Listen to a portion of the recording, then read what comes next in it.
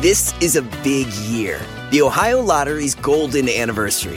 50 years of excitement, of growing jackpots and crossed fingers. 50 years of funding for schools, of changed lives and brightened days.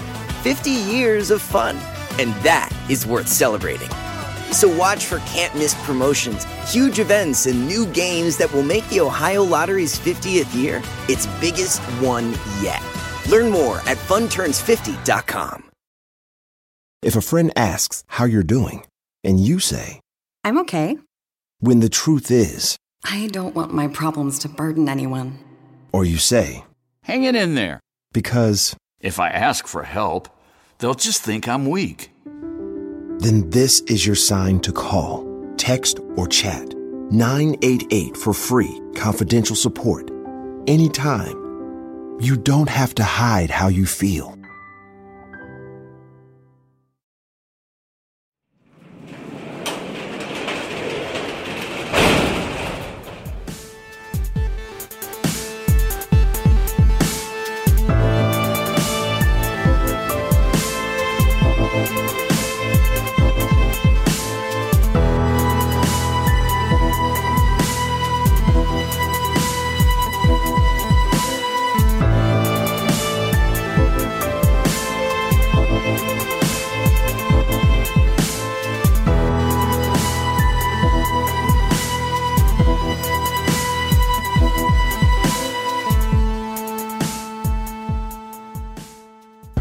Welcome to True Crime Garage. Wherever you are, whatever you are doing, thanks for listening. I'm your host, Nick, and with me is a man that has been nicknamed the GOAT, but not because he's like Tom Brady, because we once caught him eating grass. He is the captain. Thank you. Thanks for listening. Thanks for sharing on social media. It's good to be seen, and it's good to see you. Does that mean you're a vegetarian, Captain?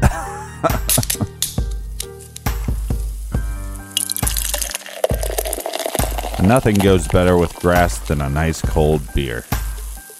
In the garage, we are drinking Fuzzy Baby Ducks IPA by New England Brewing Company. Garage grade, 4.5 bottle caps out of 5. What a fantastic Citra single hop IPA, one of Connecticut's finest beers from one of their finest breweries. Fuzzy Ducks was brought to us by some of our warm and fuzzy friends. First, we have Lisa, all the way from Bergen, Norway. Next, we have Jen and Sydney from Cincinnati, Ohio, who recommend Rhinegeist Truth. Well, we have recommended Rhinegeist Truth. We actually have some Rhinegeist Truth in the refrigerator right now. And we've recommended Rhinegeist Fiction as well on True Crime Garage. So thanks to Jen and Sydney down in the Natty. And a big thank you to Penny Lynn up in Saskatchewan. In parts unknown, we have Andrew, who says, I love listening in my car, but the other day it was my turn to drive to lunch and my coworkers hopped in my car just in time to hear about a strangulation. So that happened. Andrew also says he loves the tunes on the show. Next, we go all the way to Taiwan. I think this is a True Crime Garage first here, Captain. We have Yan in Taipei City, Taiwan. Yan says, drink some more beer and keep up the great work. We also have Rebecca from Baltimore, Maryland. And finally, we have Marissa from Berwyn, Illinois. Yes, Marissa says, try some Spotted Cow from Wisconsin. It's the official beer of the Green Bay Packers. Yeah, done and done. I actually have a friend, his wife is from up there. Okay. So she brings home Spotted Cow a couple times a year. So I've had it multiple times. Why has it not made it to the garage fridge? I don't know. Ask Justin. You just ask Justin. Okay, well, we'll check in with Justin. So thank you to everybody for buying the beer for this week's show. And if you want to buy us around for next week's show, go to truecrimegarage.com and click on the donate button. And like always, follow us on social media, Facebook, Twitter, Instagram, Snapchat. I've been kind of lazy about the Snapchat. I was doing the Brian Wilson Snapchats in the morning.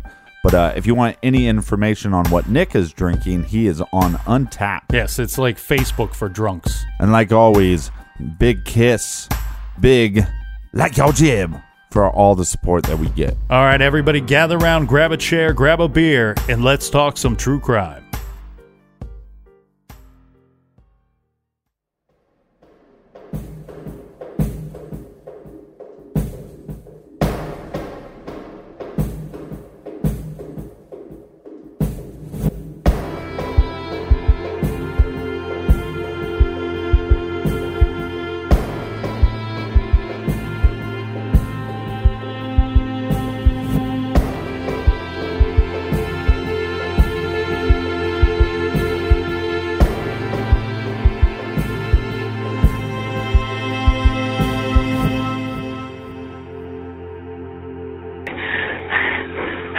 911, what's the location of the emergency? Sandy Hook School. I think there's somebody shooting in here. Sandy Hook School. Okay, what makes you think that? Because somebody's got a gun. I saw a glimpse of somebody. They're running down the hallway. Okay. They're still running. They're still shooting. Sandy Hook School, please. In town 911, what's the address? It's 10 Dickinson Drive in Sandy Hook, Newtown, Connecticut. Okay, what's going on at 10 Dickinson Drive? It sounds like there are gunshots in the hallway. I'm a teacher in the school. Okay, where are you in the school right now? I am in the school. I'm in the classroom. Okay, do you have everyone in the classroom and the door? All of my students. The door is not locked yet. I have to go. Okay, I have to go lock the door. Tell me, keep everybody calm, keep everybody down, get everybody away from the windows, okay? Yes. Okay. Where are you in the school? I'm in the hallway when you walk in the front entrance if you take a left. Okay. All right, just try to lock down the school, okay? We're trying, okay. All right, bye-bye. Bye. Town 911, what's the location of your emergency? Sandy Hook Elementary School, 12 Dickinson Drive. Okay, I've got that. What's going on down there? I believe they're shooting at the front glass. Something's going on. All right, I want you to stay on the line. Where are you in the school? I'm down the corridor. All right, I want you to take cover. Jen, get the sergeant. All right, get everybody you can going down there. All right, let me get some information from you. What makes you think that? The front glass was all shot out there. It kept going on. Okay. It's still happening.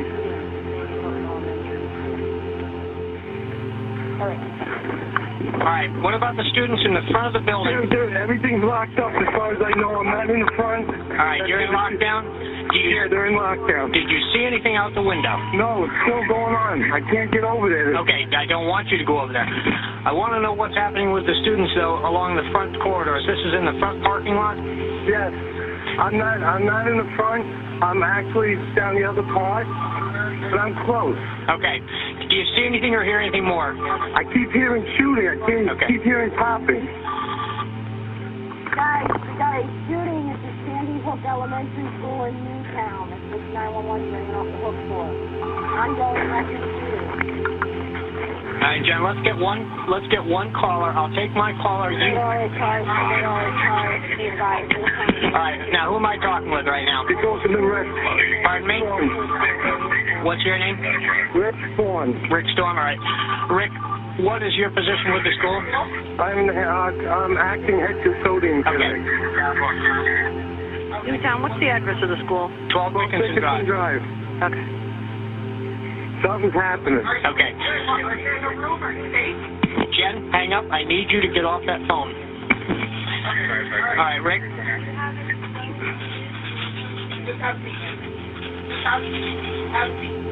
Rick? Yes. All right, what do you hear now? Now it's silent. Okay. That's Riverside Road. All right, now when you say the school is in lockdown? All doors are locked. Kids are in classrooms. Okay. So at this time you're defending in place? Excuse me? Okay, at this time all the rooms are locked? Yes. Okay, did you see anything out front before this started? No, I was out all morning. Where are you in the... Okay, the gym teacher told me they saw shadows going past the gym. Just now? Yes. All right. Now, are they running on the outside or the inside? I would say that was the outside.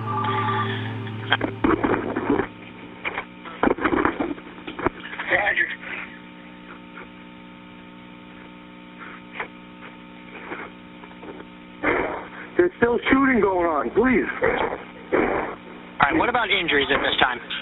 Excuse me? What about injuries at this time? I don't know of any injuries right now. Okay.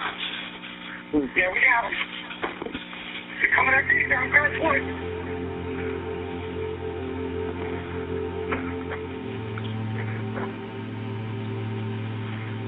Come up the driveway on the left side.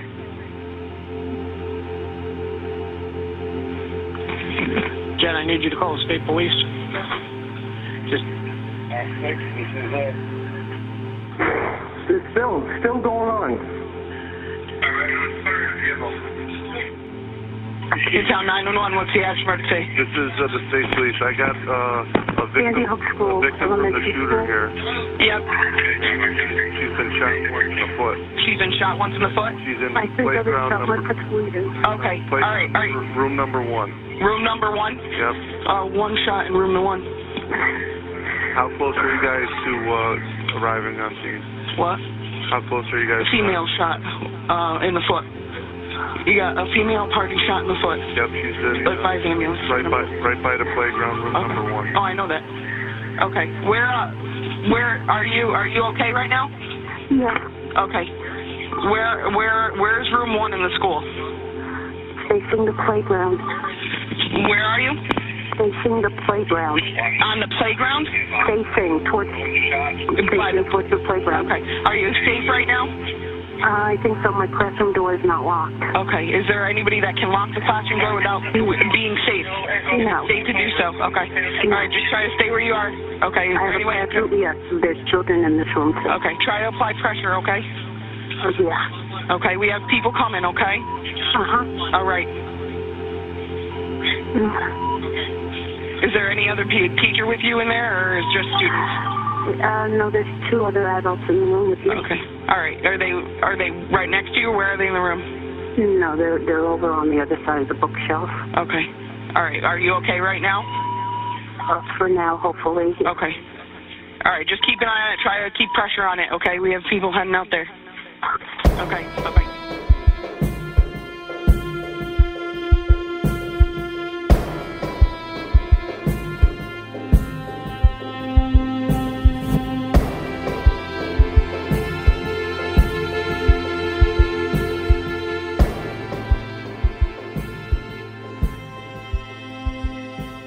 On Friday, December 14th, 2012, 20-year-old Adam Peter Lanza woke up, gathered some of his things, shot his mother 4 times in the head as she lay in bed in her pajamas, probably still asleep, left the .22 caliber Savage bolt action rifle that he used to kill his mother in her room, and at sometime around 9:30 a.m., he got into his mother's Honda sedan and drove off.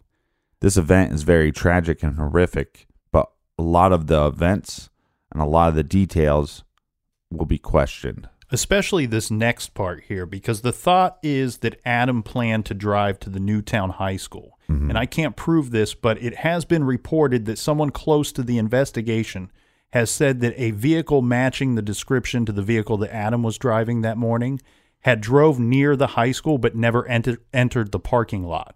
There were 2 police cars in the high school's parking lot.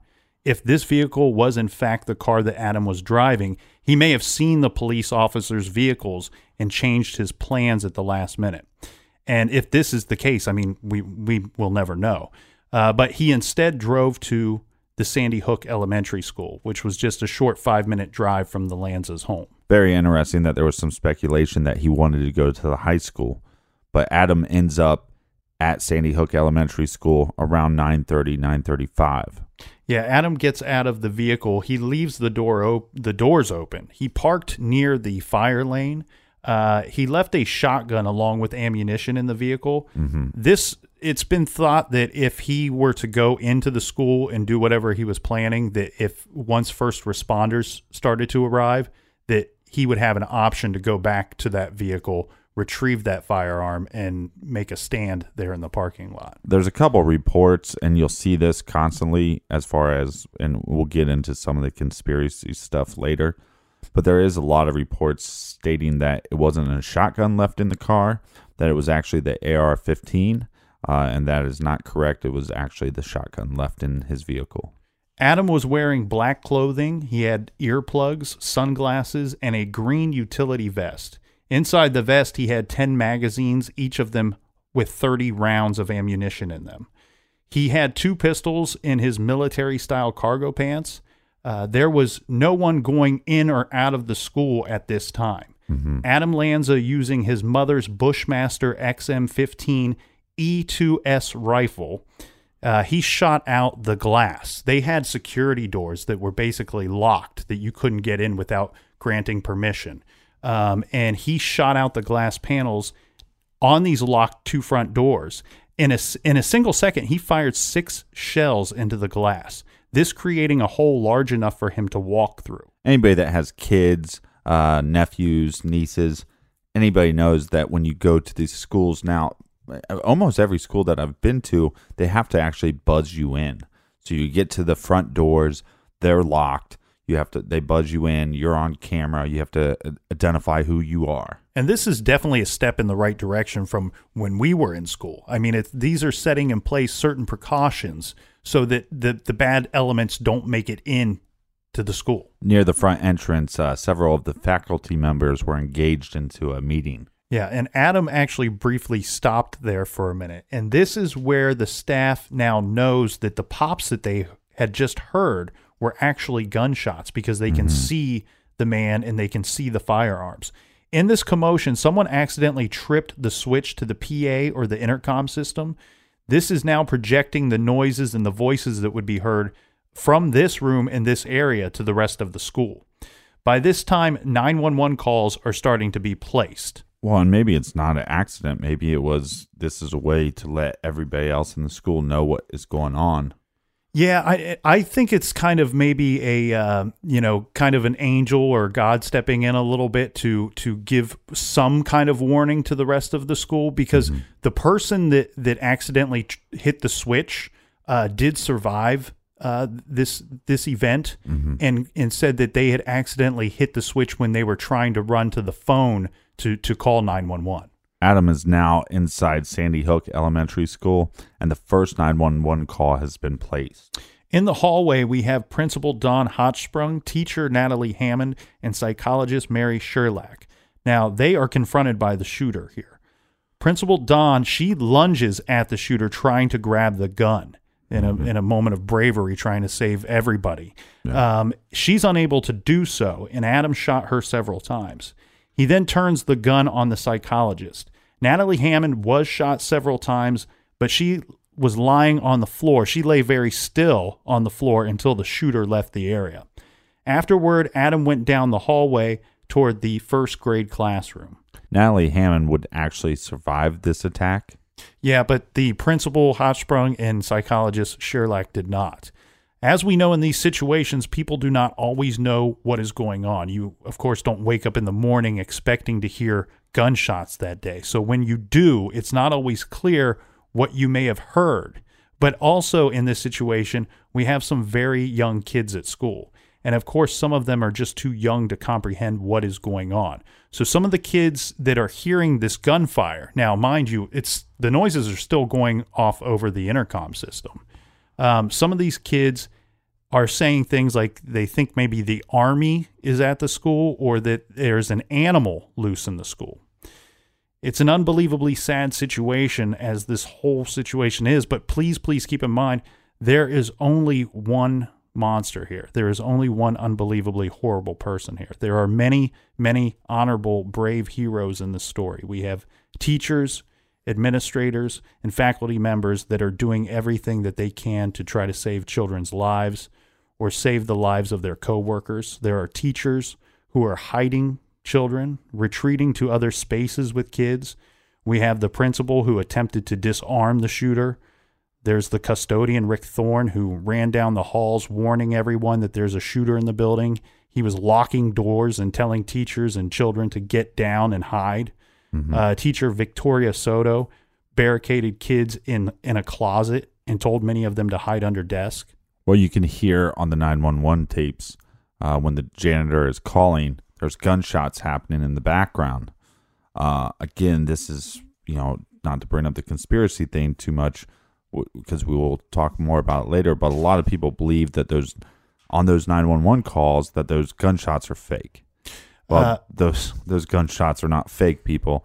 And that guy was running and trying to communicate with the 911 dispatcher as shots are being fired, as he's moving around the building. And that is called bravery, and that's something we should commend him for.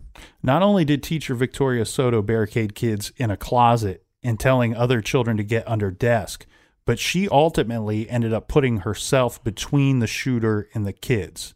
And he fatally shot her for doing so.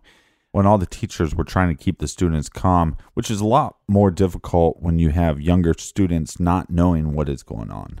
Yeah, and some of the teachers did this by praying with them or praying for them out loud, by telling them nice and soothing words and phrases. Some of them even telling the children that they are loved and that the teachers love them.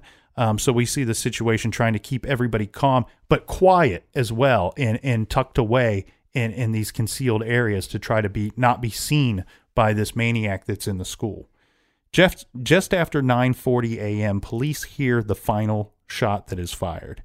Adam, using the Glock pistol that he had concealed in his large cargo pants, put the gun up to the lower rear portion of his skull, and he fired the final bullet, killing himself. The police and other law enforcement were already outside. It only took them 5 minutes to respond to the 911 calls. And when the police arrived, they had actually heard several shots before that final shot. Now, this is one thing that has caused some confusion over the years and some speculation that need not be. When they first arrived, they thought that shots were coming from outside. It was later determined that may have been the case because some of the vehicles in the parking lot were hit with bullets.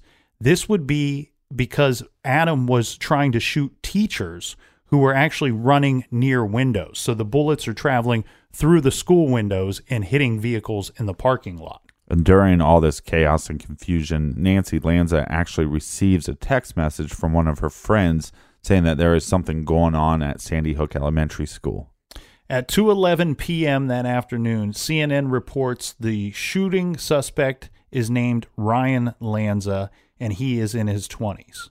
About 10 minutes later, Fox News reports the same, and a few minutes after that, MSNBC follows with the same information.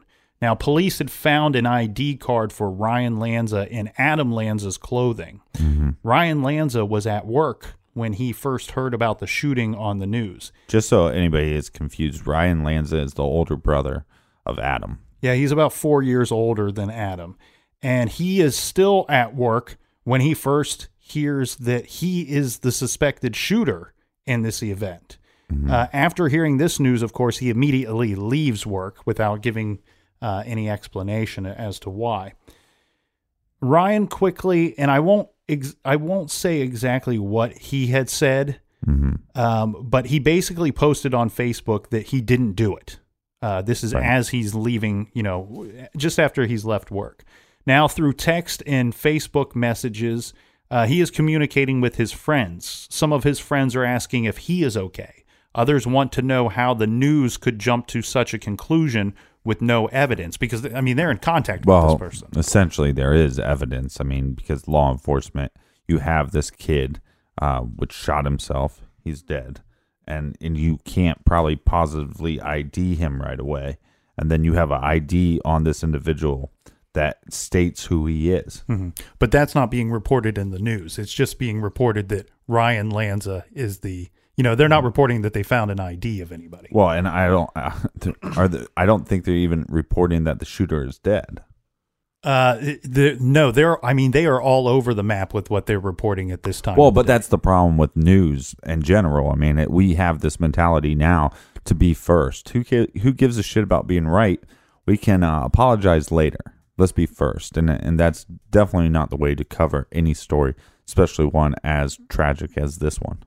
So after Ryan has had some time to think about what's going on and try to process the information, whether it be good, bad, or indifferent, that he has received, he sends a private Facebook message to a friend, a very close friend, and he says, the shooter could have had my ID. And then a few minutes later, Ryan sent another message to the same friend saying, it was my brother. Oh my God, I think my mother is dead. Yeah. There's probably a lot of thoughts going through Ryan's head at this moment. Oh my God, what did my brother do? Is my family all right? He was estranged from his brother. He cut ties of communication. But this is some heavy stuff, and we'll get back to it right after this quick beer break. This show is sponsored by BetterHelp. We all carry around different stressors, big and small. When we keep them bottled up, it can start to affect us negatively. Therapy is a safe space to get things off your chest and to figure out how to work through whatever's weighing you down. If you're thinking of starting therapy, I highly recommend that you give BetterHelp a try. It's entirely online, designed to be convenient, flexible, and suited to your schedule. Just fill out a brief questionnaire to get matched with a licensed therapist and switch therapists anytime for no additional charge. Get it off your chest with BetterHelp. Visit BetterHelp.com/garage today to get 10% off your first month. That's BetterHelp, HELP.com/garage. This show is proudly sponsored by BetterHelp. Check out BetterHelp.com/garage today. Do you want to set your child up for success? Of course you do. That's why you need to check out IXL Learning today. IXL Learning is an online learning program for kids covering math, language arts, science, and social studies. IXL is designed to help them really understand and master topics in a fun way. It's powered by advanced algorithms. IXL gives the right help to each kid no matter the age or personality. There's one site for all kids in your home pre-K to 12th grade.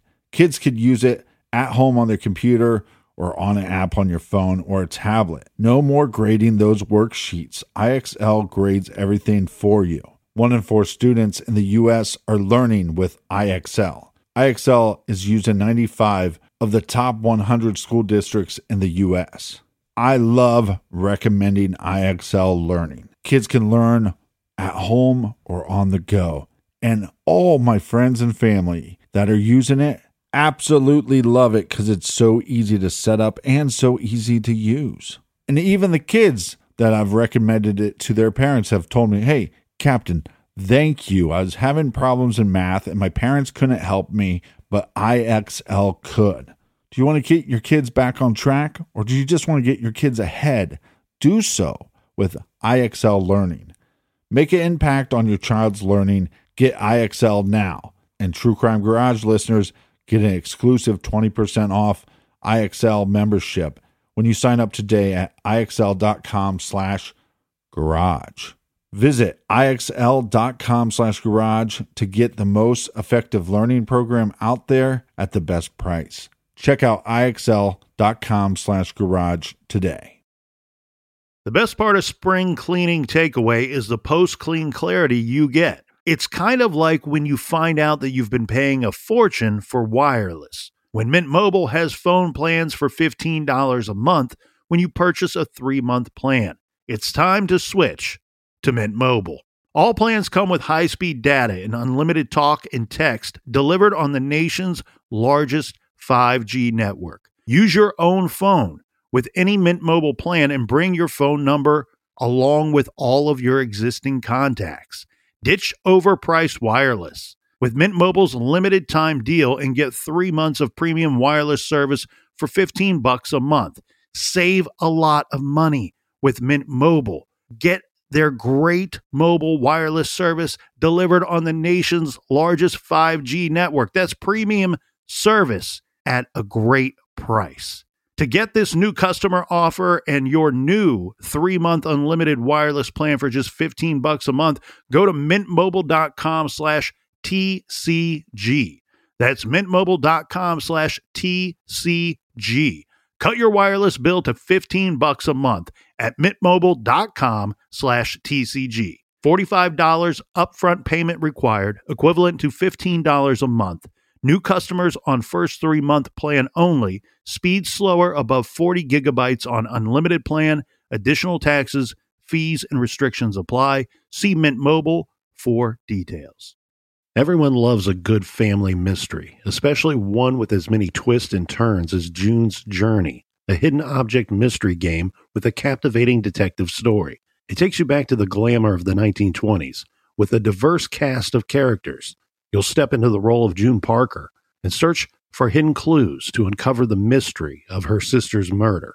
Use your observation skills to quickly uncover key pieces of information that lead to chapters of mystery, danger, and romance. And customize your very own luxurious estate island. Think expansive gardens and beautiful buildings.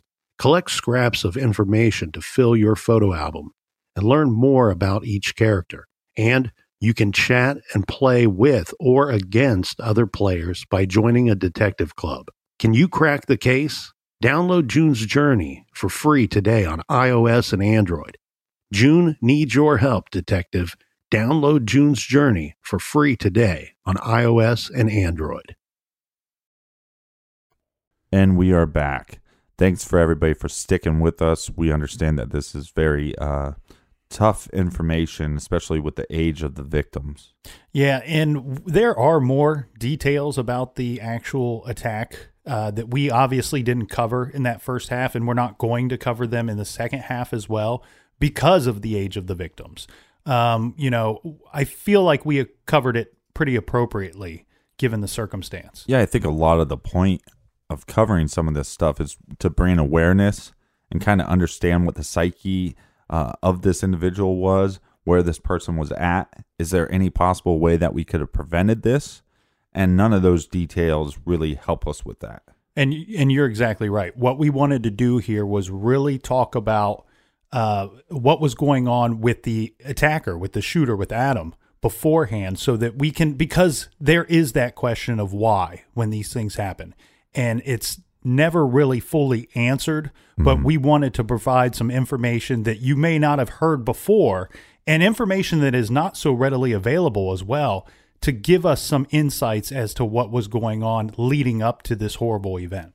And where we're at currently and covering this case, we have the news releasing some very bad information. Again, like I said, trying to be first and not trying to be correct. You're exactly right. The information that was coming out is not giving good information as to what actually took place in Newtown. And now we get this information that the shooter's name was Ryan Lanza, who is 24 years old. He's at work when this situation took place. He's nowhere near the town of Newtown. And he's hearing this information. He's leaving work. And it has dawned on him. It's not been presented to him or confirmed yet, but now he's getting the feeling that his brother was responsible for this and that his mother has probably been killed before this event took place. The news that would continue to come out that day, it's well, let's not call it news. Let's call it misinformation. Yeah, because it's bad information.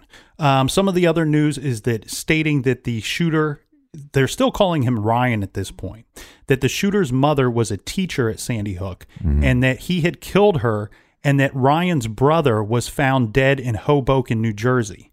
They are now reporting that the suspected shooter's Ryan Lanza is 24 years old. Shortly after this, Ryan is arrested in Hoboken, New Jersey, near his home. Under interrogation, he is being asked by police if he knew what his brother had done. And he says yes. He had seen the news about the shooting at Sandy Hook at work, and he knew his brother and mother were dead. That's what he's telling the police. After 5 p.m., the news stations start correcting themselves.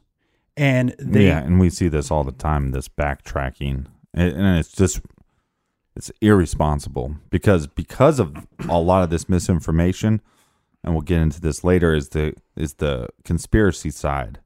And if it wasn't for so much of this misinformation, we wouldn't have all these questions at the end. We'd be questioning the actual event, what we could do to possibly prevent it. But now all we're left with is questioning the actual event itself. So after 5 p.m., they start reporting that the suspected shooter was not, in fact, Ryan Lanza, but his younger brother, Adam. There was still more bad information to come out, though. This would be that Adam's girlfriend and the girlfriend's mother were reported missing in New Jersey. And we know that Adam did not have a girlfriend. So this is, just not correct. The parents of the school children and the family members of the teachers were told to go to the Newtown firehouse.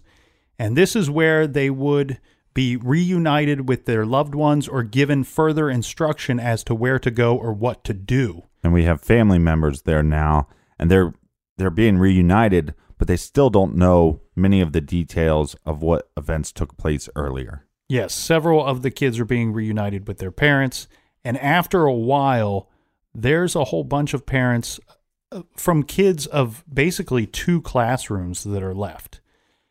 Now, these parents would be greeted by the governor, who stood before them to give a very short announcement.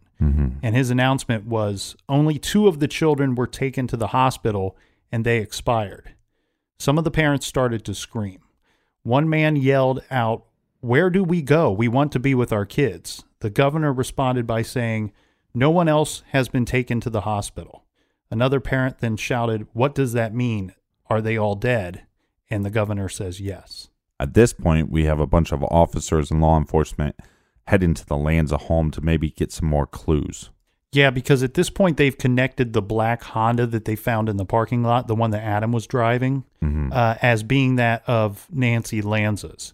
The officers were actually expecting a potential gunfight when arriving. They didn't really know what they were walking into or had any expectation of what they might see or encounter. They entered the home without any trouble, though. They begin to swarm the house, moving methodically from room to room.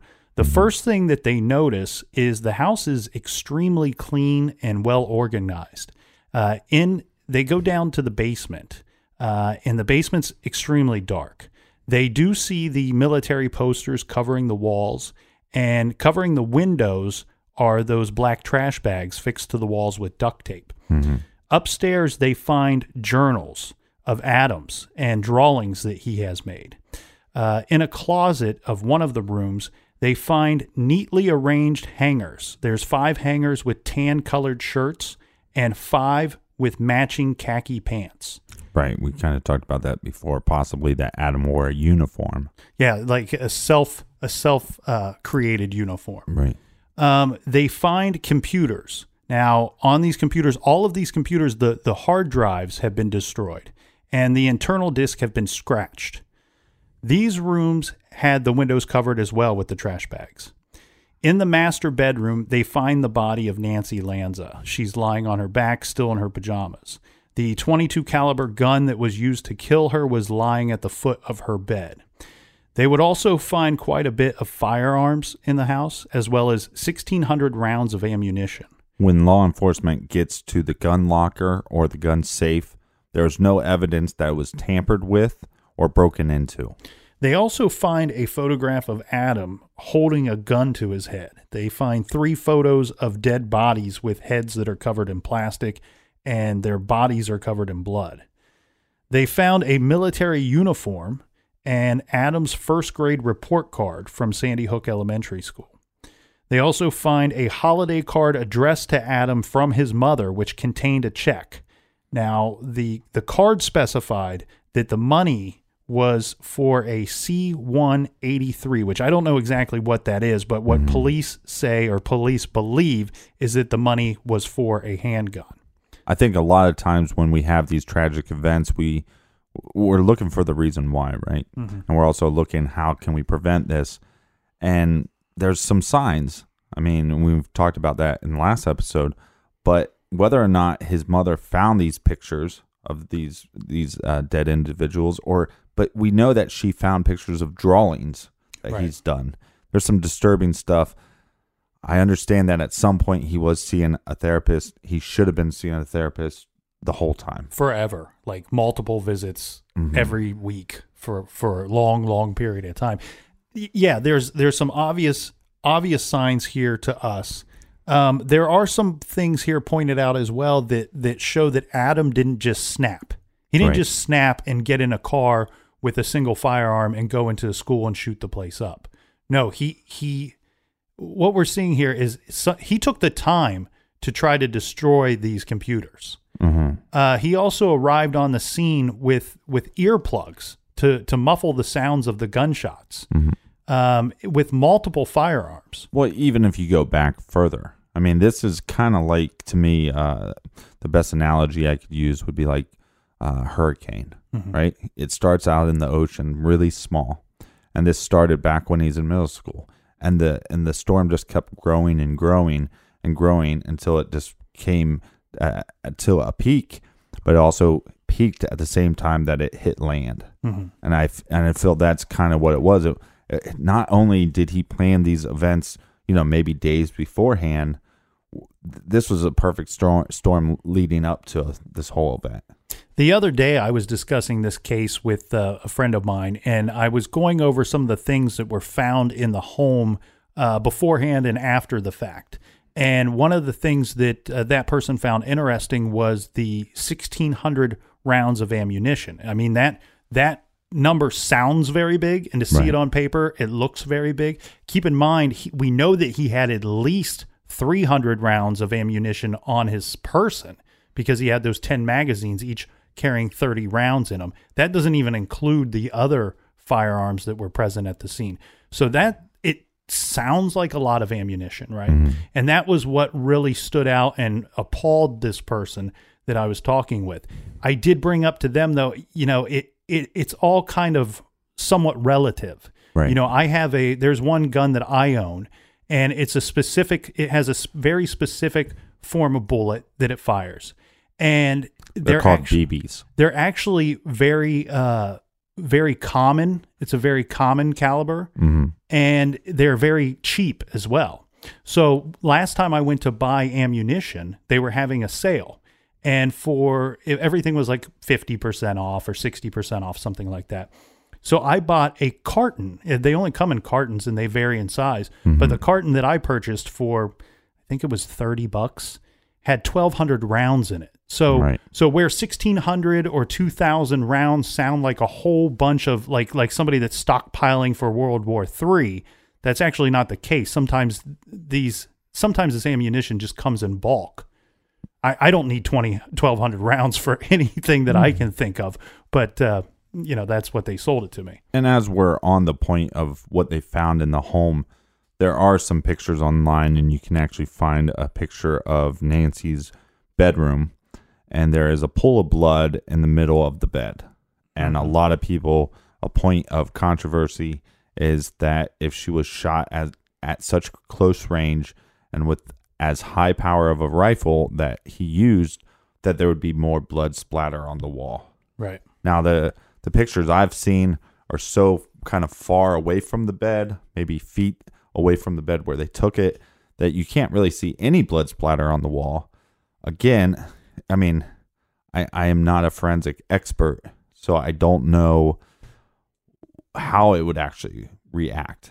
Or was this picture taken after they collected evidence and then maybe washed the walls? I'm not for sure. But there is a large puddle of blood in the middle of her bed. And then we even talked yesterday, well, where was she laying? Was there a bunch of pillows around her? I mean, who knows? I mean, and would that kind of block some of this splatter? Well, and when we see these photos, especially in this situation, they don't have to release this photo and then explain to you point by point, this is what's going on and this is what we think happened. And here's the evidence of such. They don't have to do that. We know who did this. We know about this crime. And they're going to not release everything on purpose. We just know that. Not every question needs to be answered when you have a solved crime. And they don't owe that to us as a public either. Well, people that think that this is a point of conspiracy, I'd question, okay, well then who is Ryan? And who is Peter? And who is Nancy? And do they all just work for the CIA and they're just they came out of nowhere and they're all actors and their life never existed? There is tax records for one. We know Ryan is a real person. We know Peter's a real person. And they don't take into account that what about somebody like Ryan that, even though his brother did these heinous things, his brother had a lot of issues and he lost his brother and then he lost his mother. And to start saying that this is a point of conspiracy, it's demeaning to their loss. Yeah. And it's demeaning to all the children's losses as well, and the family losses and the community losses. Well, and some of the evidence that's collected, things that they saw at the scene, does that present questions? Of course it does. But are there logical answers to these? Absolutely. There are absolutely logical answers to these questions. Yeah, and as all this misinformation from the news outlets is coming out and the law enforcement trying to do their investigation, we have a lot of victims.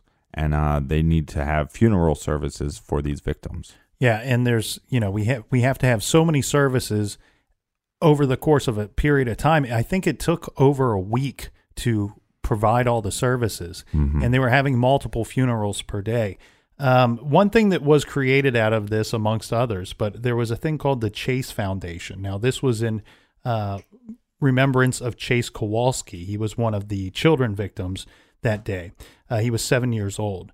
Chase's mother believes, now this is something that she had communicated to loved ones at Chase's service. She believes that she had actually seen Chase after death, that he had came to her in a vision, and he had appeared to her to provide strength and comfort and wishing she would move forward with charitable work. Chase came to his mother so she could explain to her husband the scope of this thing, that this thing is so large that there are so many people around the country and the world that are victims, the families and their community, that they were going to be touching. They were going to be changing lives with this foundation. The Kowalskis started the Chase Foundation, which is a not-for-profit scholarship organization started in Chase's honor. And she believes her son came to her to tell her that the creation of this foundation will save lives, change building codes, demand gun and ammunition control, and bring God back into America. And investigators at this point feel like they can make a statement on their findings of this event. Yeah, this would take them some time to put it together, but this is all going to revolve around items that they found at the home, as well as those journals that we talked about that were found in Adam's room. Now, basically, they give him a title. They basically call him a glory killer. And what they mean by this is that they didn't feel that any of his disorders is what caused him to do this. They also didn't feel that this was something where he had just snapped and woke up and decided to go and do this. They believe that this is something that he planned out. Maybe not this attack specifically, but that he had planned to attack somebody somewhere at some point. And their evidence of this is that the length of time that he spent putting together that spreadsheet that we discussed, that had what he listed as the top 500 mass killers. And he had all this information on them. Remember, this was in 9-point font, okay? And it was 7 feet in length and 4 feet wide, this spreadsheet. It's a massive spreadsheet with all kinds of information on it. And they believed that him studying each one of them was a form of training, that he was almost training himself and learning from their mistakes and learning from things that he thought that they had done correctly to kind of set himself up for this event. They also didn't believe that bullying was involved. Because they felt that if he was angry or if he wanted revenge, that he would have in fact have gone to the high school and not to the elementary school. Right, but there is some evidence that points that he was going to go there. Right. But we can get into the psychology of that a little bit later, because it ties into something that we're going to talk about. The other thing is they believe that the killing of Nancy was just something that had to take place, that maybe she wasn't an actual victim that he was targeting, but his whole goal was to carry out an attack, and he was not going to be stopped in the process. That she was something that was just necessary to do, because had she seen him taking the car, loading the car up with guns, she could have called the police and put an end to what he was attempting to do. Right. He was going to kill himself, and he was going to, I don't know that make a statement is the correct phrase, but he was going to go and take as many people with him in the process. This was his quote unquote mission, and he wasn't going to be stopped by his mother or anybody. Yeah, I don't agree with a lot of their findings. I'd say I'm probably 50-50 on what I agree with them on, but I am not an expert. Well, and I'm with you, Captain. There are some things I agree with in that statement and some that I don't. But again, we're not seeing the things that they got to see. We're not able to review all of the evidence here. And I think that we do have to label that as an expert opinion. It's not fact, but it's an opinion of people closest to the information and closest to the case. And I think there's a lot of value in that opinion, whether I agree with all of it or not. The other thing that I forgot to mention was that, we talk about mental illness and these different aspects here of Adam and what was going on. They also believed that they didn't want to title him a psychopath because their beliefs are that a psychopath would carry out a crime like this, but want recognition. Right. That would want to see what he had done and want to read about in the paper, see it on the news, and not killing himself is not really getting the credit. And on top of that, he's trying to hide a lot of the things that that were going on with him beforehand. Well, I actually don't buy that at all. Just knowing the amount of research that he's done on these mass murders, knowing that the attacker normally doesn't make it out alive. So you could still be a psychopath knowing that, I'm either going to commit suicide or they will take me down, but this will be recognized. And so you don't need to see, and then also just knowing, why did he kill so many and then take his life? I think he knew he had a number that he was trying to hit. And he knew that based off all this information that he collected, I need to do this much. And if I do this much, it will be talked about. So another point where I don't fully agree with him on. And I'm with you. I think he was trying to get to some kind of number that he had created. And I think that he only killed himself after believing that he had reached that bar that he had set. Now, we talked about that video game that he was playing, Combat Arms, where you actually got a kill credit for killing yourself in a mission or in that gameplay. I've never played the game, but that's how it was explained to me. Right. One Wonders had, once he reached whatever number that he had set or believed that he had done so, that either he wasn't brave enough to take on the police and or killing himself up that number by one. Well, and killing his mother does the same thing. Yeah. So it's like, it's that's just a bad term. I was going to say kill two birds with one stone, but basically that's what it was. I mean, you need to kill your mother, therefore she can't stop you. And by the way, she adds to the kill count on the Wikipedia page. Do we want to address any of the hoax theories, conspiracy theories that have come up regarding this case? Because here's the problem, Captain. Well, when we started looking into this case, if you just Google search Sandy Hook or Newtown, unfortunately, almost all of the information that comes up early in those searches is hoax or conspiracy. Yeah. Yeah. There's actually, you have to sift through a lot of that before you can find any real information other than, the Wikipedia pages. Well, I think we covered the whole blood splatter in the bedroom. I think there is some logical explanation. They're not giving us every detail, so there's probably some logical explanation that we just are not presented with that information. The other thing that we talked about was saying that the AR-15 was found in the car. Well, that was misinformation by the media. It was actually a shotgun that was found in the car. And so little things like that start making you go, well, they claim that all these children were killed with the AR-15. But how could that happen when it was in the car? That's just misinformation by the media.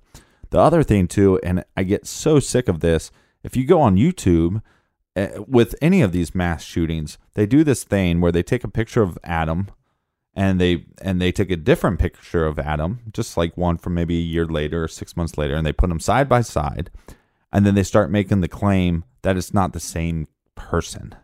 That somebody switched out these people at some point. Right. Like this is a clone or this is it's absolutely ridiculous. And yeah, if you take a picture of me and you put it by a picture of me from 3 months later, and you look at it long enough, maybe you'll find little differences, but it's crazy to me that there's, tons of these videos going, see, and it's some idiot on the other side going, if you notice the picture on the left, his hair looks a little different than the picture on the right.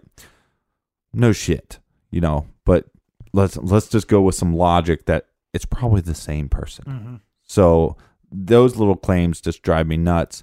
We talked about the second shooter theory.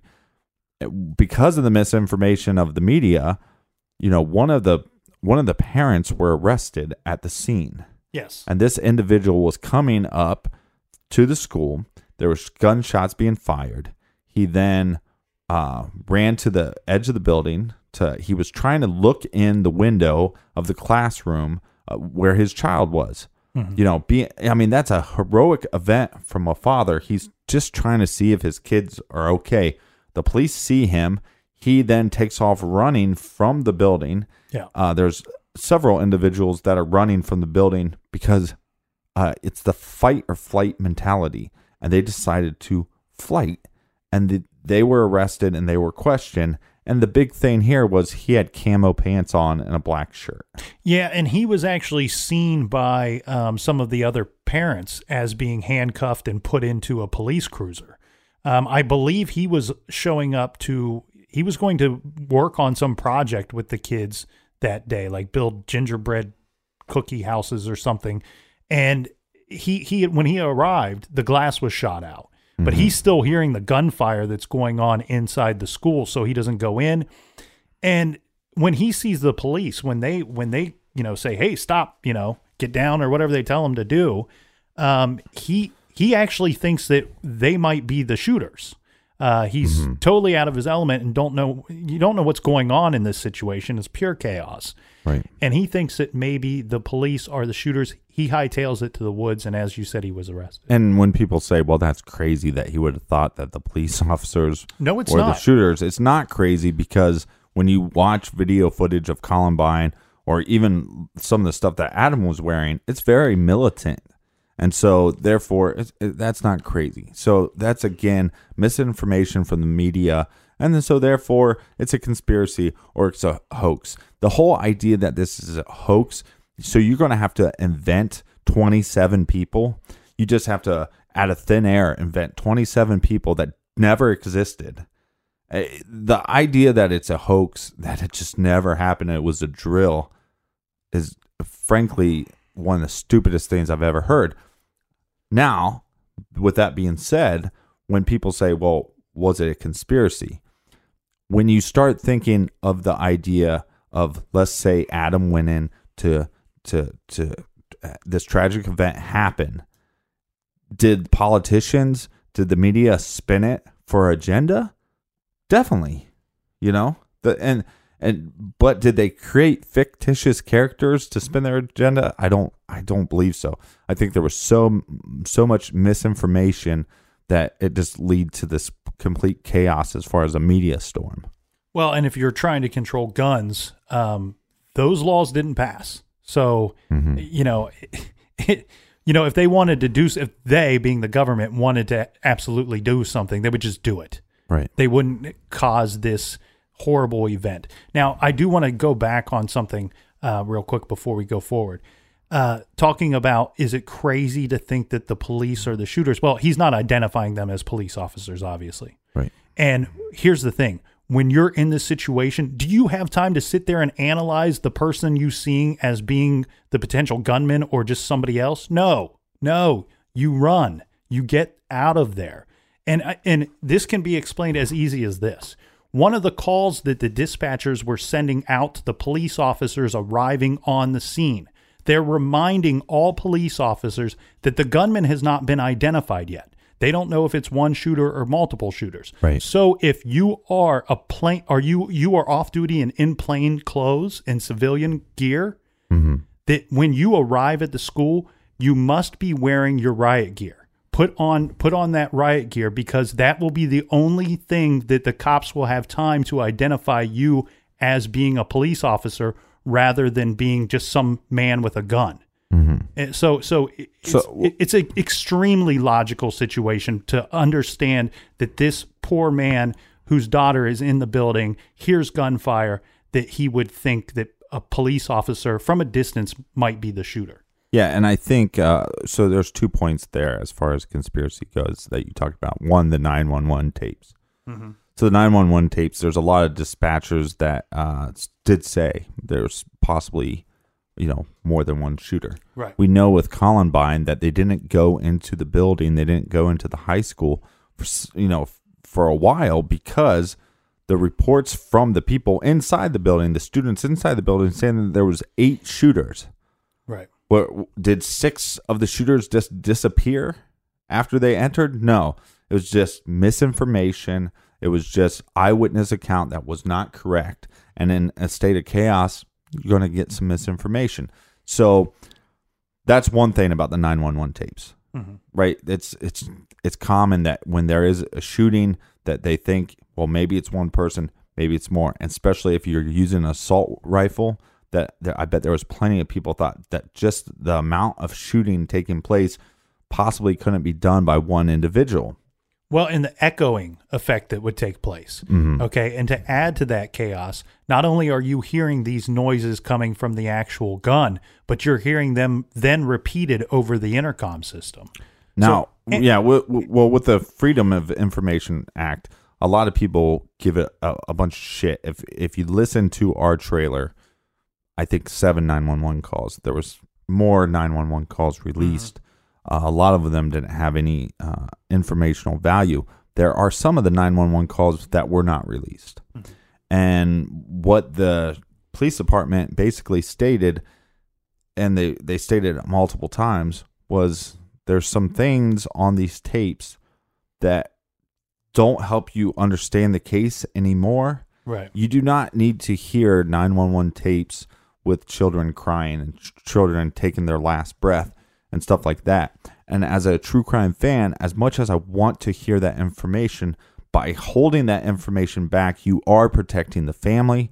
You are protecting the victim's loved ones. You're protecting that community, which they should. And if you're sitting behind a computer screen and you're hunting for this information and you're upset or angry that you cannot find it, or you think that you deserve to be able to review that information, well, just instead, why don't you count your blessings and be thankful that you've never been in a situation like these victims or the victims' families have been in? No, I totally agree, but I totally understand why people want to have that information so they can put together more of the pieces of the puzzle. The other thing too is Ben Wheeler was one of the victims. I believe he was 6 years old. His father and mother were both actors. Now, by them being actors, everybody, when they were giving their press conferences and stuff like that, they start Googling his parents and then realize, well, they were actors. Yes, they had a profession. They both were actors, and therefore they made up enough money where they can move to the area and have their kids go to this school. And by all accounts, Sandy Hook was a school that people wanted to send their kids to. Is it that odd that a mother and father would have the same profession? I mean, that's one of the most common ways that adults meet each other as adults and start relationships is at work. So the other problem with Ben Wheeler's father is he looks a lot like an FBI agent. And so there's these scenes that if you he looks like a specific, sorry, I don't mean to interrupt, but he looks like a specific FBI agent or just somebody that would like. No, he looks like a certain one. Okay. And so there's all this footage of these guys showing up, gearing up in their SWAT gear, and then entering the school or now helping with this tragic scene. Okay. So if you watch the footage and you compare the pictures, I'll be frank. When I saw the pictures, I thought, "Holy shit! There is something going on." Yeah, that's if you just look at the pictures with one guy in full riot gear with the helmet on and all these things. If you see pictures of Ben's father, hours afterwards, if you can find those pictures, he is going bald, but has some hair. If you watch the footage of the officer, I believe he's an FBI agent that's gearing up in full SWAT gear. you can see footage of him getting out of his car and starting to put on his gear. Shaved head, bald. They've identified what the FBI agent's name was. And then again, if you compare the two pictures with the guy in his full gear, you're like, that seems very fishy. Once you see the guy getting dressed and putting all his stuff on, you go, that's not the same guy. Unless this guy that's going bald can somehow grow a bunch of hair within hours. Yeah. So it doesn't make a lot of sense. But I will admit that when I first saw it, I thought, well, there's something here.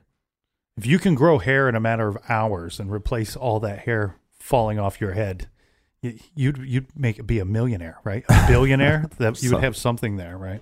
Another thing that comes off as odd, and I didn't have a logical explanation of this. You'll see a lot of these hoax or conspiracy theory videos where there's people outside the school building and they're just kind of walking in circles. Okay. Mm-hmm. And there seems to be no rhyme or reason. And it seems like a lot of chaos. It's almost the way the conspiracy theorists put it is, well, we have all these actors and we have the school and we're just going to have these people pretend and we're just going to have them scatter around and kind of walk in a loop. Were these people that had come out of the school? Some are coming out of the school. Some are people that are arriving at the building. I couldn't make a lot of logical sense out of this until I watched the documentary Newtown. Right. Now, I like I said, if you want to watch it, go for it. There's not much information. It is a cry fest. It was difficult to watch and has frankly made just doing the podcast this week even harder by watching it. So I wouldn't recommend that. And I'll tell you what, though, there is some logical reasoning for that. Here's the logical reason. Go for it. Okay, so when I was watching this documentary, the piece that I got out of it was one of the fathers said, I arrive, I don't know what's going on. He said, I paced for a long time. I must have did over 1,000 laps. And when I heard one of the victim's fathers said, I must have done 1,000 laps. He's just walking in circles, not knowing what the hell happened to his kid. And yeah, he's not talking to anybody because nobody has any answers for him. And there's a swarm of media and he's just beside himself, almost in a trance. Mm-hmm. And that's the only logical explanation I can come up with for that one. Yeah, the thing here is, though, too, okay, we have a situation where the stress level is off of the charts. It's something that most of us cannot even comprehend. And we know that we don't know that how someone would react in that situation. Where I mean, you're talking about, this is basically combat war type situations. And the other thing, too, to top off that stress level, this traumatic situation that you're going through. If you were in the building, the loud gunfire, remember Adam had put he had earplugs in. He came equipped. The people that he was attacking, they're hearing these loud, extremely loud noises that are echoing off of every wall. That in itself will disorient you as well. Another thing that conspiracy theorists bring up is there's a lot of vehicles outside of the school that are black or silver. And there's a lot of vehicles that are involved in this case that are Honda vehicles. Right. Adam's mother's vehicle was a Honda. One of the teacher's cars that was shot up was a Honda. What is the logical explanation? Were there a bunch of people that worked for the first of all, there are other units that sent people. Right. So you'll get a lot of government workers will have black or gray cars. The fact that there was a couple Hondas involved, black or silver cars. It just it doesn't matter to me. I think it's somebody grasping at straws. It's absolutely silly because what are we reminded of when we watch TV? Anybody that's seen a Honda commercial, we're reminded time and time again how they are one of the number one selling brands, especially a Honda Civic or a Honda Right. Accord. They've been number one selling cars time and time again. So it's a very popular car, first of all. And then second of all, it doesn't take much research, Einstein, to figure out that black and silver are usually the most popular colors of vehicles that are purchased as well. So you're exactly right. This is somebody just grasping at anything. The other thing that is absolutely silly that I saw time and time again on the internet as far as hoaxes go or conspiracy theories was there's still this argument that we are being lied to and that Nancy was in fact actually a teacher at the school, or that she was some form of volunteer at the school. Right. And why they keep going back to that, I cannot figure the value in it if she was a teacher or if she was a volunteer or if she had nothing to do with the school at all. It doesn't really affect what happened. This event still happened. She's dead, and we have all these other victims. It doesn't matter what her employment status was. And second of all, no kidding that conspiracy theory came out, because we reported all the misinformation that came out early on in this case. I mean, they didn't even have the suspect's name right. They didn't have the suspect's name right. They created some fictitious girlfriend, and her mother was missing from New Jersey. Nobody's dating Lloyd Christmas that's wearing the same outfit every day. The kid wouldn't leave his basement unless he was going to the shooting range or to rent a video game. Mm-hmm. He probably smelled like Fritos. There's all this bad information, and that unfortunately gives birth to a lot of these conspiracy theories. Yeah, and look, the black and gray car. I do think somebody's grasping at straws, but if there's any validity to it, yes, I don't have an answer. Just like the blood splatter, I don't have an answer. I do believe that there's some logical reasoning for that. And then a lot of people bring up the coroner. The coroner, if you want to watch something that is so utterly confusing, these children were not brought to the ER. Right. Another conspiracy theorist, when the ER doctor when they questioned him, I think it was Congress that questioned him, and they said, "Did you treat these victims?" He said, "Yes, we did." And then he stopped himself and said, "Well, actually, we didn't, because most of these victims were at a young age, and they were hit with such these bullets from the AR-15 that explode when they hit their victims, that the average victim had 3 to 11 bullet wounds, and that they're basically dead when the cops arrived." And so a lot of conspiracy theorists go, well, see this, you catch this doctor in a lie. No, he misspoke, and he's misspeaking in front of a bunch of people. And it's a touchy subject. And trust me, we get into the garage, and the garage is a comfortable area for us, and we're drinking some beers, and we misspeak all the time. I just did it right there.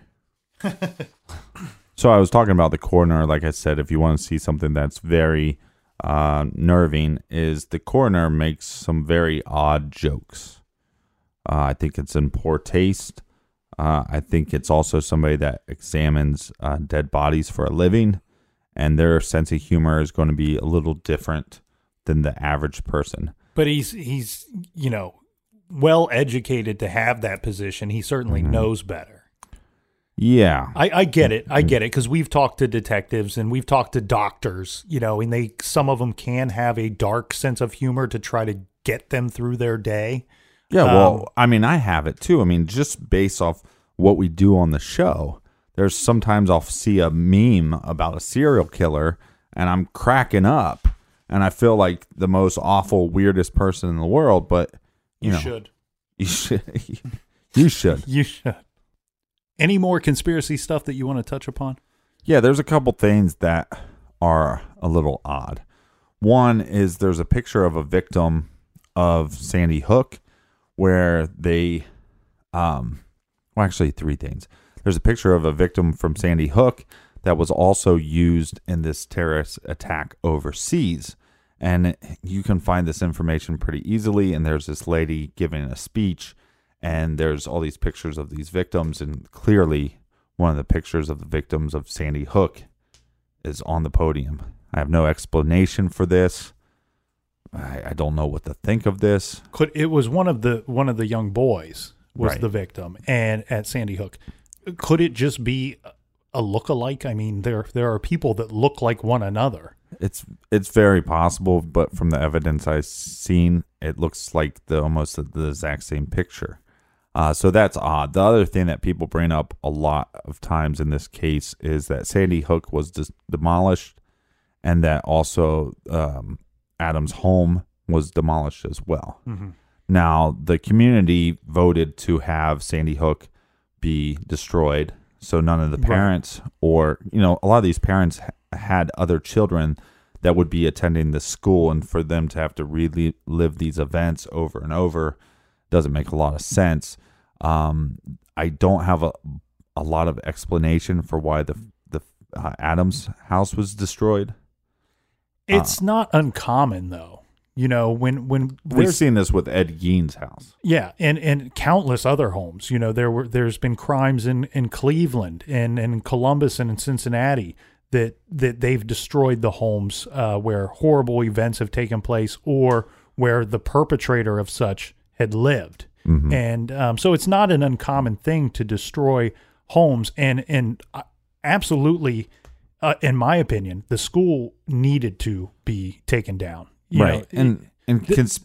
Conspiracy theorists and hoax theorists will say that this was a way for people to cover up evidence. Yeah, to hide what really had happened. And now I misspoke because Ed Gein's house was destroyed by somebody. It wasn't destroyed by the community.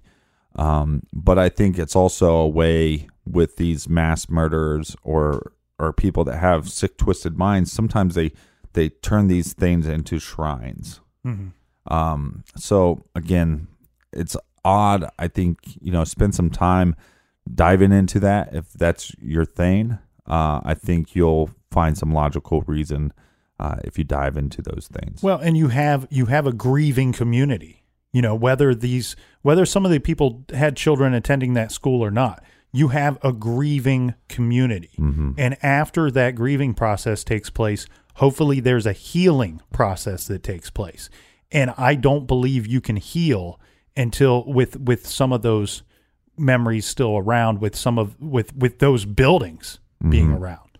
I mean, sometimes we should just call me Captain Conspiracy because I do dive into the conspiracy side of things multiple times. A lot of talk lately on social media when people knew we're doing this case was the actors that were paid to be witnesses. Now, if you look up this happened in Aurora. This happened with Sandy Hook. This has happened multiple times. Whether or not it's the, like CNN or Fox, there's been several media outlets that have been caught red-handed paying people to act as witnesses. Now, to me, this doesn't lead to the idea that it was a conspiracy or that it was a hoax. What to me this leads to is that news media has an agenda. Right. And so by, we see this, I think the last one was CNN had the Trump rioters, and they figured out, well, it wasn't actual rioters. It was, CNN's cameraman. Look, I understand that you have to create content, but the fact of the matter is this whole new way of doing news, being first, who cares about being right and all? If we have to manipulate the news, if we have to pay or fake eyewitnesses, then at least we have a story, that we have content. Well, I just think that is utter bullshit, and I don't think it's responsible. And you know what? When news they do it because news has become so competitive. There's these 24-hour news networks. There's news everywhere. It's become so competitive. But you would think that at the same point that would be their fear. If we are caught red-handed, mishandling information or giving out bad information, that would be the death of us. That the viewers would move on to somebody else. Yeah, and I actually wish people would. I mean, if you're going to constantly give out misinformation, if you're going to fake content, then yeah, stop listening to that. Stop watching that. Stop going with their agenda. Stop paying these people money. By you watching them, they get ads and all that stuff, and just knock it off. I mean, it's just not responsible. As far as I know that Alex Jones has talked multiple times that he's going to dive back into this because of the misinformation and trying to get to the bottom of it. Again, look, I'm a fan of Alex Jones. I've watched several of his videos. I watched several of his videos on Sandy Hook. I don't think Alex Jones is a bad guy, but he has an agenda as well. I mean, and his audience is the conspiracy, the truth seeker audience. My hope is that he actually dives into it and looks at it on a realistic level and uncovers the actual truth. Mm-hmm. I think sometimes when people say, "Well, I'm a truth seeker," well, I think you're more of a question seeker, and you're not trying to find the answer.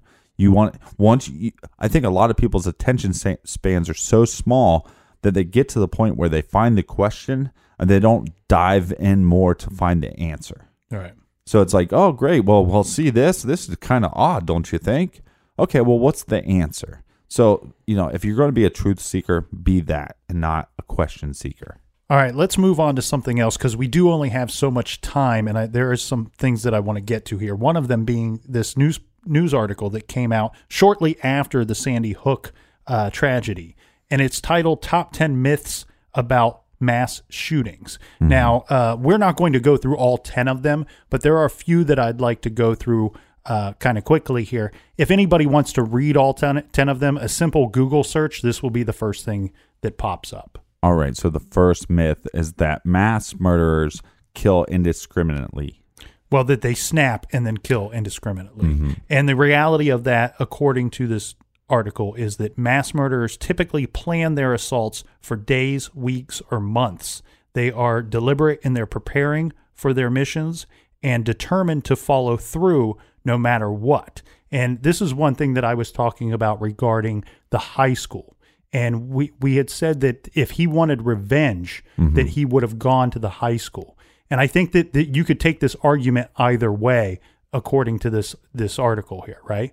The argument one way would be that going to the high school, even though he saw the police cars there, that he would have went in and attempted this attack anyway. Mm-hmm. The other argument that could be made is that they were simply an obstacle, that he was not going to be deterred from carrying out his mission, and therefore he went to plan B or went off on the fly and did something, went outside of his plan. All right. The next myth that we're going to talk about is that enhanced background checks will keep dangerous weapons out of the hands of these madmen. And the reality is most mass murderers do not have a criminal record or have a history of psychiatric hospitalization. And the other myth is that restoring federal ban on assault weapons will prevent these horrible crimes. The reality is the overwhelming majority of mass murderers use firearms that would not be restricted by an assault weapons ban. In fact, semi-automatic handguns are far more prevalent in mass shootings. Of course, limiting the size of ammunition clips would at least force a gunman to pause and reload or switch weapons. Mm-hmm. And I think we all can agree that if you got rid of, all arms altogether, no guns, that these crimes wouldn't happen. Right. I mean, or they would be forced to find a different weapon, which would be less, violent of a situation, or possibly more violent. I mean, you'd think. Oh, sorry, I meant in a number of victims type situation. But right. But what I'm saying is that there would still be people that would want to get revenge on their high school or whatever. And if they didn't have any guns, then there's other means, explosives or whatever. And then the kill count actually could be way higher. Mm-hmm. And one thing I do want to point out that was very obvious when doing the research for this particular case, we talk about gun laws, all right, and bring those into question when these events take place. We got to be clear here because laws are only good if they're followed. And in this particular situation, we had 2 gun laws that were broken by the shooter, by Adam Lanza. Now, had those gun laws been obeyed, then this probably would have never have happened. At the time in the state of Connecticut, and it may still hold true to this day, but at that time, to own a gun, to be a gun owner, you had to have been of the age of 21 or older. Right. Adam Lanza was 20 at the time of this crime. Right. And the other law is that there are not to be any firearms on school property, which he obviously broke as well. Mm-hmm. There has been a big argument as far as, there's so many people that came out and said in the beginning of this situation that, if Nancy Lanza would have just kept her guns locked up better, that this would have never have happened. There's plenty of evidence to prove to us that some of these guns were purchased for Adam's use. Right. And we talked about the gun locker or the gun safe having no signs of being broken into or being tampered with. He clearly had access to that gun safe. Yeah, I mean, I think there's tons of missteps. But I think going back through his history, I mean, what a tough spot for her to be in, trying to communicate with her son, trying to have her son have some kind of normal life. But because of those missteps, I think it created this giant tragedy. And the last myth that we will address is increasing security in schools and other places will deter mass murder. The reality, their answer that they give is most security measures will only serve as a minor inconvenience for those who are set on mass murder. If anything, excessive security in a fortress-like environment serve as a constant reminder of danger and vulnerability. And I got to say, Captain, I disagree with that last one. I didn't select ones from this article that I just were things and ideals that I wanted to put out there for things that I believe in. This last one I disagree with because exactly in this situation, in this exact situation with Sandy Hook, we saw some preventative measure put into place, right? We saw that they had the front doors were locked. You couldn't get in without having permission or being granted permission. I do think that him having to shoot out that glass there, that did give some kind of warning to people inside as to what was going on. This was also a school that had practiced lockdown procedures before in the past, and a lot of the teachers went into lockdown mode during this attack. And I absolutely believe wholeheartedly that did save some lives. Now, I'm not saying that it says something about fortress-like environment only serves as a constant reminder of danger and vulnerability. I don't think that our schools or our shopping malls or places of business should be fortress-like. That's a little bit above and beyond and ridiculous. But I do think that we live in a day and age where these certain safety procedures, lockdown procedures, and certain safety and security features should be used and utilized in these environments. Well, I have zero problem with our schools being fortresses because, look, if you can go to a place to get an education, you should feel safe.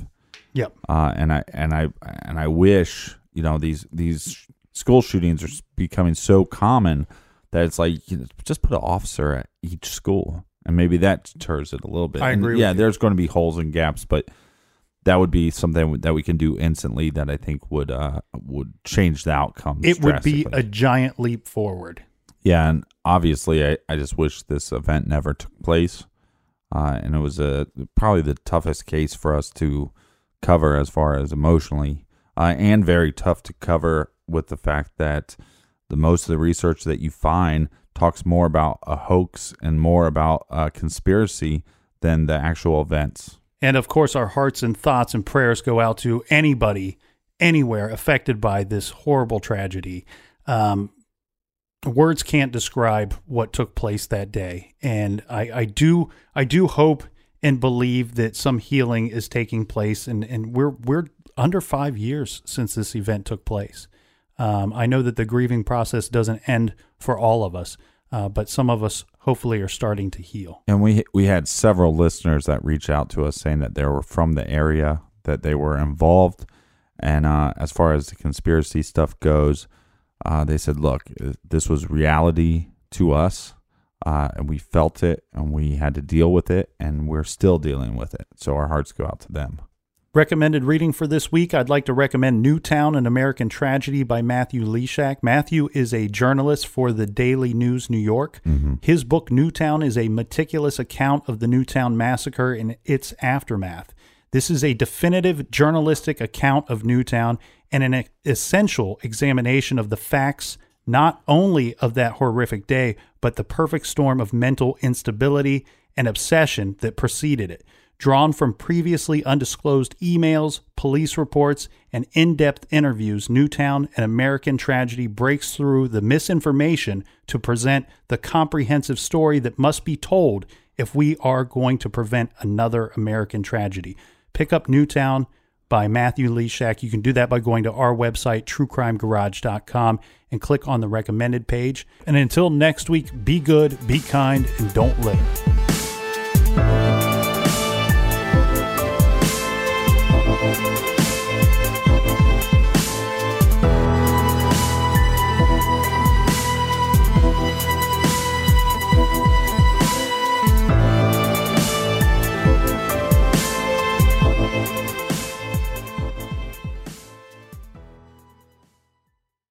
If a friend asks how you're doing, and you say, I'm okay. when the truth is, I don't want my problems to burden anyone. or you say, Hang it in there. because, If I ask for help, they'll just think I'm weak. then this is your sign to call, text, or chat 988 for free, confidential support. Anytime. You don't have to hide how you feel.